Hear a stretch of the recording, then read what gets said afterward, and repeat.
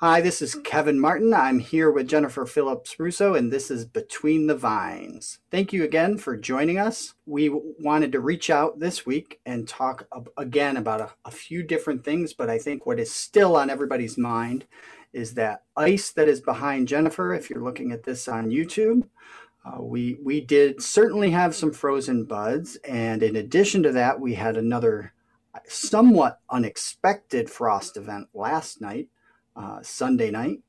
So this is continuing and ongoing, which is not super surprising when everything starts to happen very early. But we want to talk about what we're seeing so far and a few other issues related to trying to do an assessment and where we go from here. And then we want to talk about some small business administration updates related to COVID and money that's available to farmers and other businesses. So both of those things we're going to cover today. And as far as Frosty Buds, I'm going to turn it over to Jen for now. Yeah, thanks. I get to be the ray of sunshine. Hi, everybody. So, as most of you are aware, on April 22nd and the wee hours of the morning of that day, we did experience a freeze event. And that is what this picture was taken from. Thanks to our team member, Kim Knappenberger, went out and took some of those at Clairol. We also had one last night. So temperatures around that time in Versailles and Cat County hit down to 25 degrees Fahrenheit, and they were frost pockets all over the belt. We at Clairol went down under 28 or below 29. Actually, we were in the 28s. So yeah, we know that there's damage out there. I've heard growers calling in that even their secondaries are dead in some of their farms, which is a little bit surprising, but not when you look back at the weather and see that they hovered at very low temperatures for the buds must have just pushed at that point in time and killed the primaries. And this last event got the secondaries on that.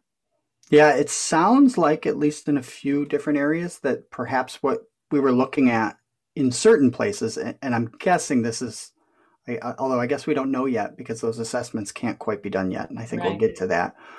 But some of those buds were actually secondaries, and there were some, 21, 22 degree evenings that killed some primaries potentially that were just starting to swell up. Is that what was going on, do you think? That's exactly what we think was going on at that point in time. And we always say, compared to the information that we have in the research, that once bud swell starts, you have around that 28 degrees. So it had started and it was much lower than that. So. Right. And I think the chart you shared last week, and you can probably see this on the YouTube page, but it's sort of indicated that 22, I think, is actually in the range when they're tight and closed, but well out of dormancy and just starting to become active. That's at least how my recollection is. Yes, no, you are correct. I was trying to see while we were talking if I could quickly find that photo and pick it. Oh, here it is. And this is really not something we see very often because normally we don't get stuck at that level of development, because to move from those bud scales to opening often only takes a few days. So we really don't see damage at that 21 degrees this late very often, because usually that occurs late and they open up right after that, and then you're only good to 28.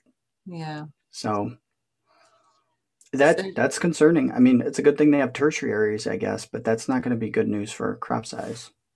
Yeah, tertiaries is zero crop size. Mm-hmm. So we are going to talk a little bit about bud assessment. I wouldn't recommend going out now and doing your bud assessment because you want to give them a couple days to warm up and see if they're going to push a little more. And the ones that might already be out might just be in that kind of frozen stage where they need to warm up a little bit before you can start seeing the desiccation of the tissue. And if you're going to go out and do that and you're going to take some buds, I would highly suggest taking about 100 buds. It makes it easy for your percentage when you try to figure out how many are still there. Take 100 different buds. I don't know if you're just going to check the area that you think you got hit, but I would definitely grab the variability. Bring them into the house. Don't look at them right away. There's two ways you can do this. I prefer the dissecting of the bud. So I prefer you have to leave them warm up about 24 to 48 hours. So like I said, that dying tissue can start to show that death as they warm up. And if not, if you want to do it by pushing them in water, then you're going to have to cut the canes and push them in water and count what actually pushes after a couple days. But I prefer that you cut the canes. That's just the way that I'm an instant gratification girl as well. So I want to see it. And I have some information here that I could lead you to if you're listening to this on a podcast. Again, I would select 100 buds. You need a sharp razor blade. Be very careful. I'm sure if you're an adult listening to this, I don't have to give you that. Watch your fingers. Oh, there's some, I'm just going to share my screen for those who are watching this as a video blog. Some research out there by Tom Zabadal and also Martin Gaffinet. Martin Gaffinet, you can find his information, and I'm going to put this in the, Kevin, we can just put this underneath? Yes. The website, but if you are listening to this on a podcast, you want to grab your pen and paper now if you want to write this down. It is Hort, HORT .cornell.edu /Gaffinet, which is spelled GOFFINET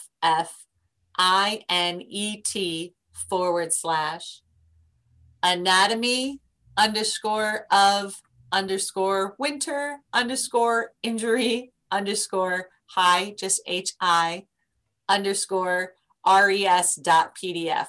That is the actual. I can't believe you just went through that whole thing. Yeah, right. Now they're gonna have to rewind wrote it down a couple times. The other thing is we had a really significant frost event in 2012. There are pictures of bud dissections that Luke Haggerty took on our CCE website, lergp.cce. So you can go into the historical information there and find images of what normal buds look like, damaged buds and dead buds. He actually took, I think, better pictures than what we're looking at here, but I think that was probably the nature of, I mean, I don't want to take anything away from Luke. He did work hard to get those pictures, but he had a nice camera, and some of this research is a little old, so camera technology probably wasn't, and internet technology probably wasn't what it is now. So maintaining the quality of those images was probably a little more challenging back then. So that's what I would suggest, checking out our websites to track this information down. But go ahead, Jen. So and there's also some really good podcasts out there, or I'm sorry, YouTube videos out there by Hans Walter Peterson, our counterpart in the Lake Erie region, in the Finger Lakes region. And he actually goes through the dissection of the buds. So you're going to take your 100 buds and you're actually just going to cut off the cross section, and you want to take off the tip first and then a little bit more. What we want to do is, it's a compound bud. There are 3 buds in there formed in last year's growing season. As soon as those buds are opening up and the sun start hitting it, the vine starts creating the buds for the next year. So that whole growing season that's already there during the dormant season, ready for this year. Compound bud means there are 3 buds. There's a primary, secondary, and tertiary. Primary is your full crop. That's the one that we are concerned about right now, unless you're in those places that we spoke about earlier. That has your full crop in it. Your secondary bud is located below your primary bud, and that has approximately about 1/3 of the crop in there. That's so, hey, we still have a chance. And then there's your tertiary bud, which is located above that primary bud. And that's basically just vegetation so that you can photosynthesize and get your sugars and carbohydrates for the next year.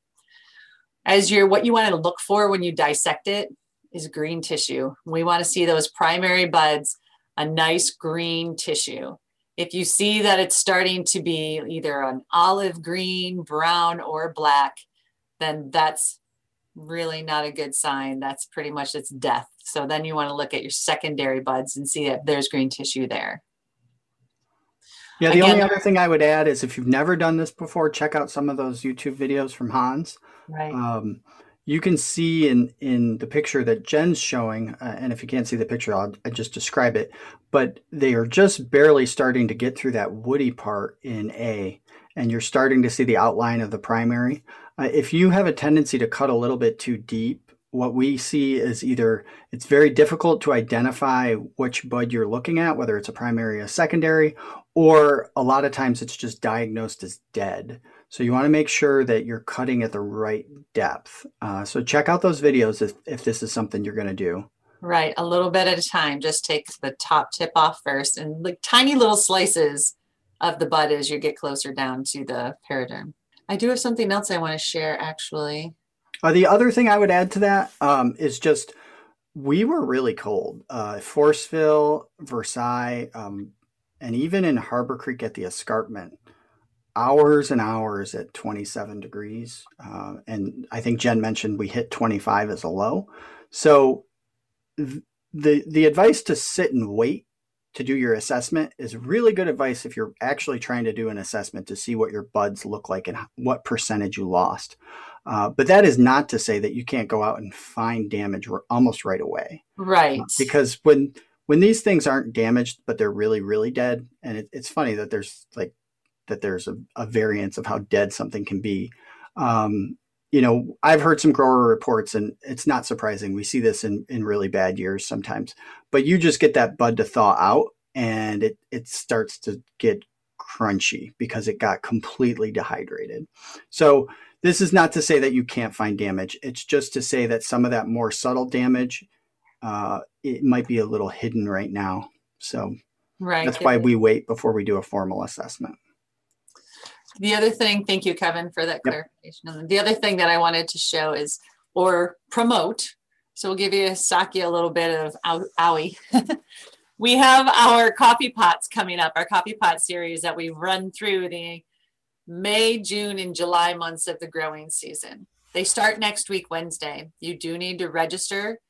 You need to register on our website, cce.lergp.com. And then you'll be prompted to put in your pesticide recertification or pesticide applicator license. It is Monday morning. I've been dealing with cold temperatures and worried growers. It has been a rough start to this day, so I apologize for the stuttering. So you need to, if you're looking for pesticide recertification credits, because you can get one for Pennsylvania and one for New York State at every coffee pot meeting, then you need to submit the appropriate information in order to do so, that we have to go send to the DEC after that. Well, now that being said, I don't know if any of you went to coffee pot meetings last year. It will be a little bit different this year. For the most part, they're a little more lenient, and they've come around to this virtual type of education because they had to, because COVID just didn't go away. So I don't think you actually have to register this year. Is that correct, Jen? We can just give you the link, but you won't get any credits. If you want credits, you have to register. Right. So last year you had to register whether you needed credits or not. This year we are going to be able to have a sort of a communal link. That link will not be individual like it was last year. And I don't know if any of you remember this, but you couldn't really use somebody else's link very effectively. So we will share that link with everybody who does not want credits if you need it. We probably won't share it widely because we don't necessarily want people getting in there and expecting credits when they're not going to get it. So we do want to encourage you to register, and just know that you'll need to do that if you want credits. Also, you will only need to register once. Right. If you want credits. And then when we have the virtual meeting on every Wednesday, if you want credits for that particular meeting, you just have to sign in the chat box. And do a few other things. But yes. Right. But yeah, your sign-in will be during the meeting, not a re-registration. So they do start next Wednesday at 10 a.m. Again, we'll have that link available. We'll probably send out the text message and an email, and that will be available for you. But we have a guest speaker on the very first one, and it's Dr. Katie Gold from Cornell University. She has replaced Wayne Wilcox as plant pathologist. And she has recently posted or published her annual grape disease control update for spring 2021. What it is an article that discusses the news and updates to fungicides labeled in New York since 2020 and reintroduce the major grapevine diseases in New York and relevant recent research findings. Say that 5 times fast on a Monday morning. Discuss the cultural practices that can reduce disease inoculum in vineyards, and outline the basics of a strong management program at different growth stages.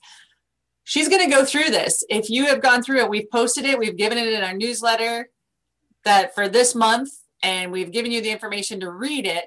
I highly suggest going through. If you have questions, now is the time to ask the person who published it herself.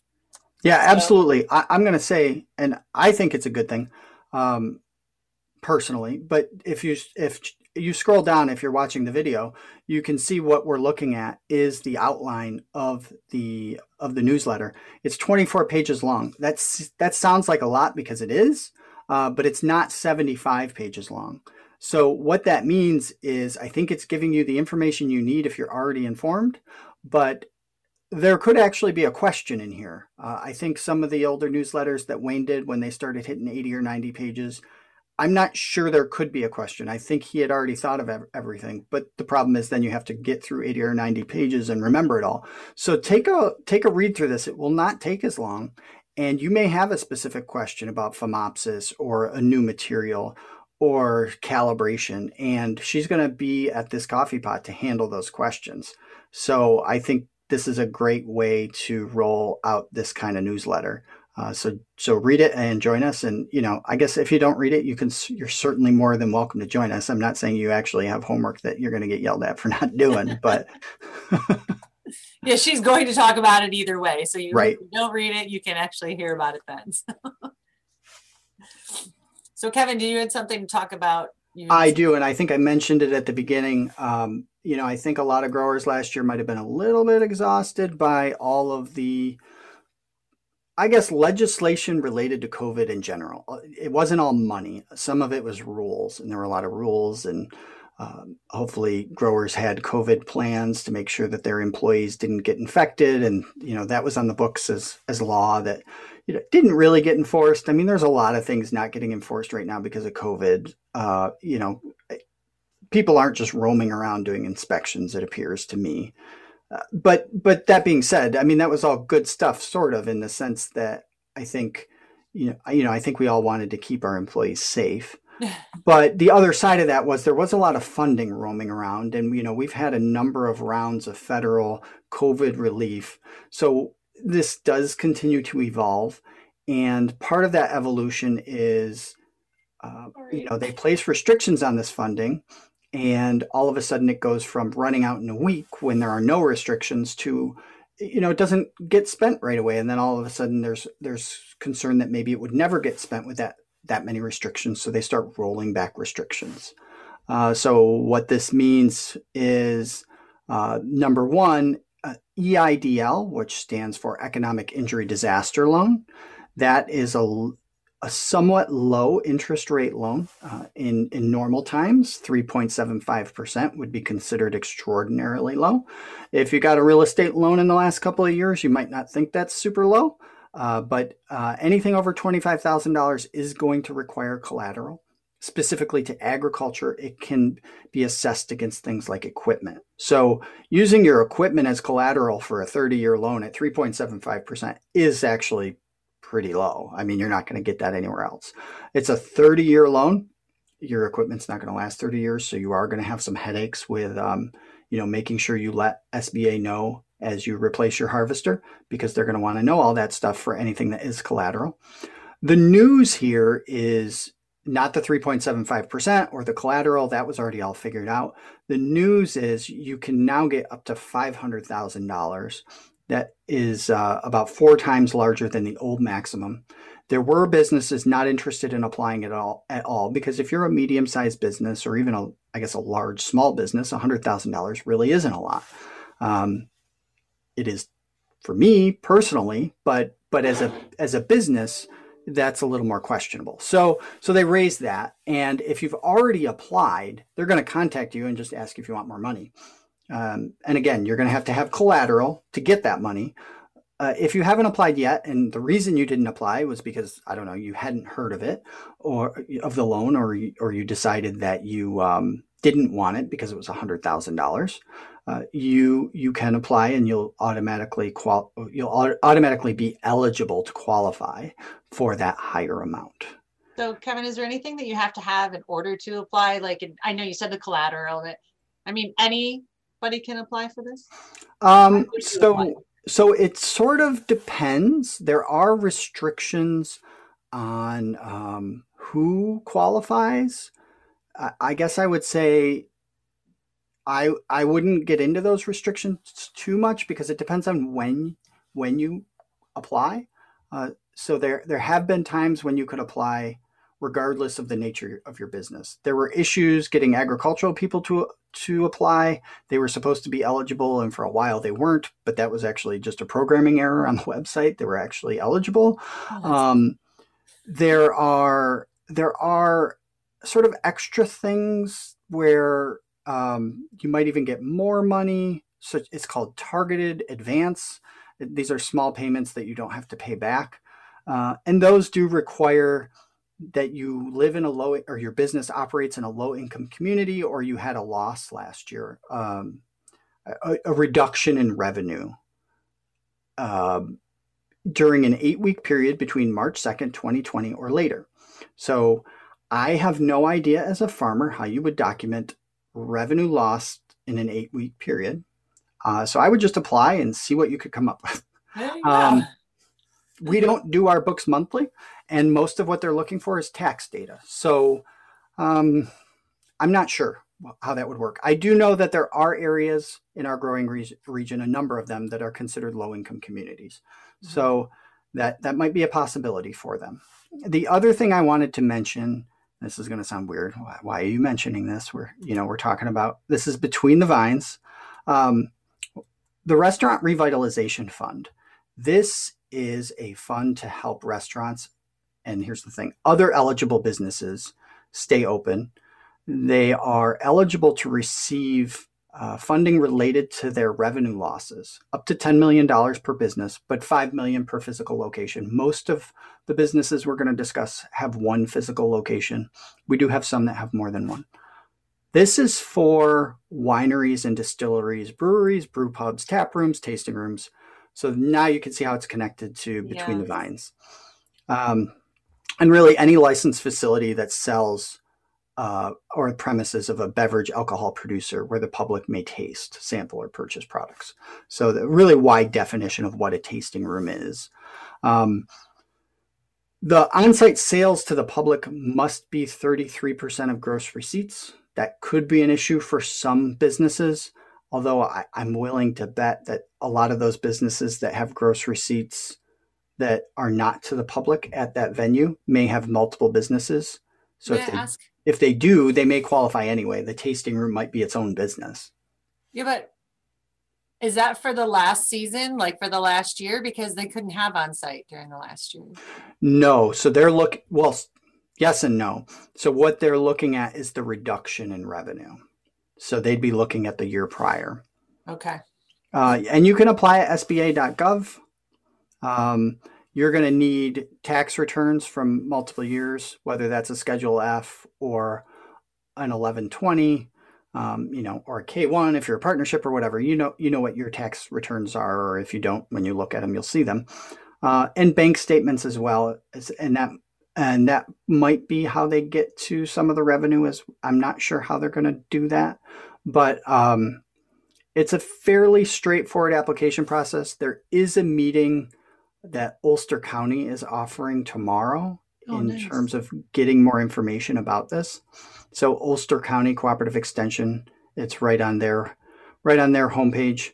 It's a Zoom meeting that you can register for. And their economic development team is putting that together. So if you need that, I think a lot of our growers were actually able to navigate most of these programs on their own, with the exception of PPP, that Paycheck Protection Program. That was a little difficult because those loans were being administered by private entities like banks and PayPal. That was a lot harder to navigate because of that extra wrinkle. So Restaurant Revitalization Fund is somewhat new. It's a few weeks old. And then the major change that just happened was the EIDL. If you already have an EIDL, these changes, they're just going to contact you. So you don't have to do anything. It may take a little while. But what I would say from what I've heard from other people that have been contacted by them, make sure you check your spam filter. They're not going to call you 7 times. They did do that last summer. They were doing a lot of phone calls. I have not heard where they're doing that now. So make sure you check your email, because those communications have been streamlined to be more affordable is my observation. You may have already received contact from SBA and just missed it. So check your, either it's called a spam folder or a junk email. Make sure you Right, right. And if you need some help with a computer, probably someone in your family can help you out. But just so you know, if you've ever done SBA, whether it's EIDL or one of the other programs that they're administering, you automatically got set up for an account with them. You probably forgot about it, but you've got a username and password, so you can go in and look and see what communication has been sent to you if your spam folder, permanently deleted it or whatever. Oh. So it is there, but most people aren't checking it regularly. So that's about all I have for that. I mean, the good news is it is technically, heavily subsidized funding if you need it. Some of our wineries, that might be really important for them.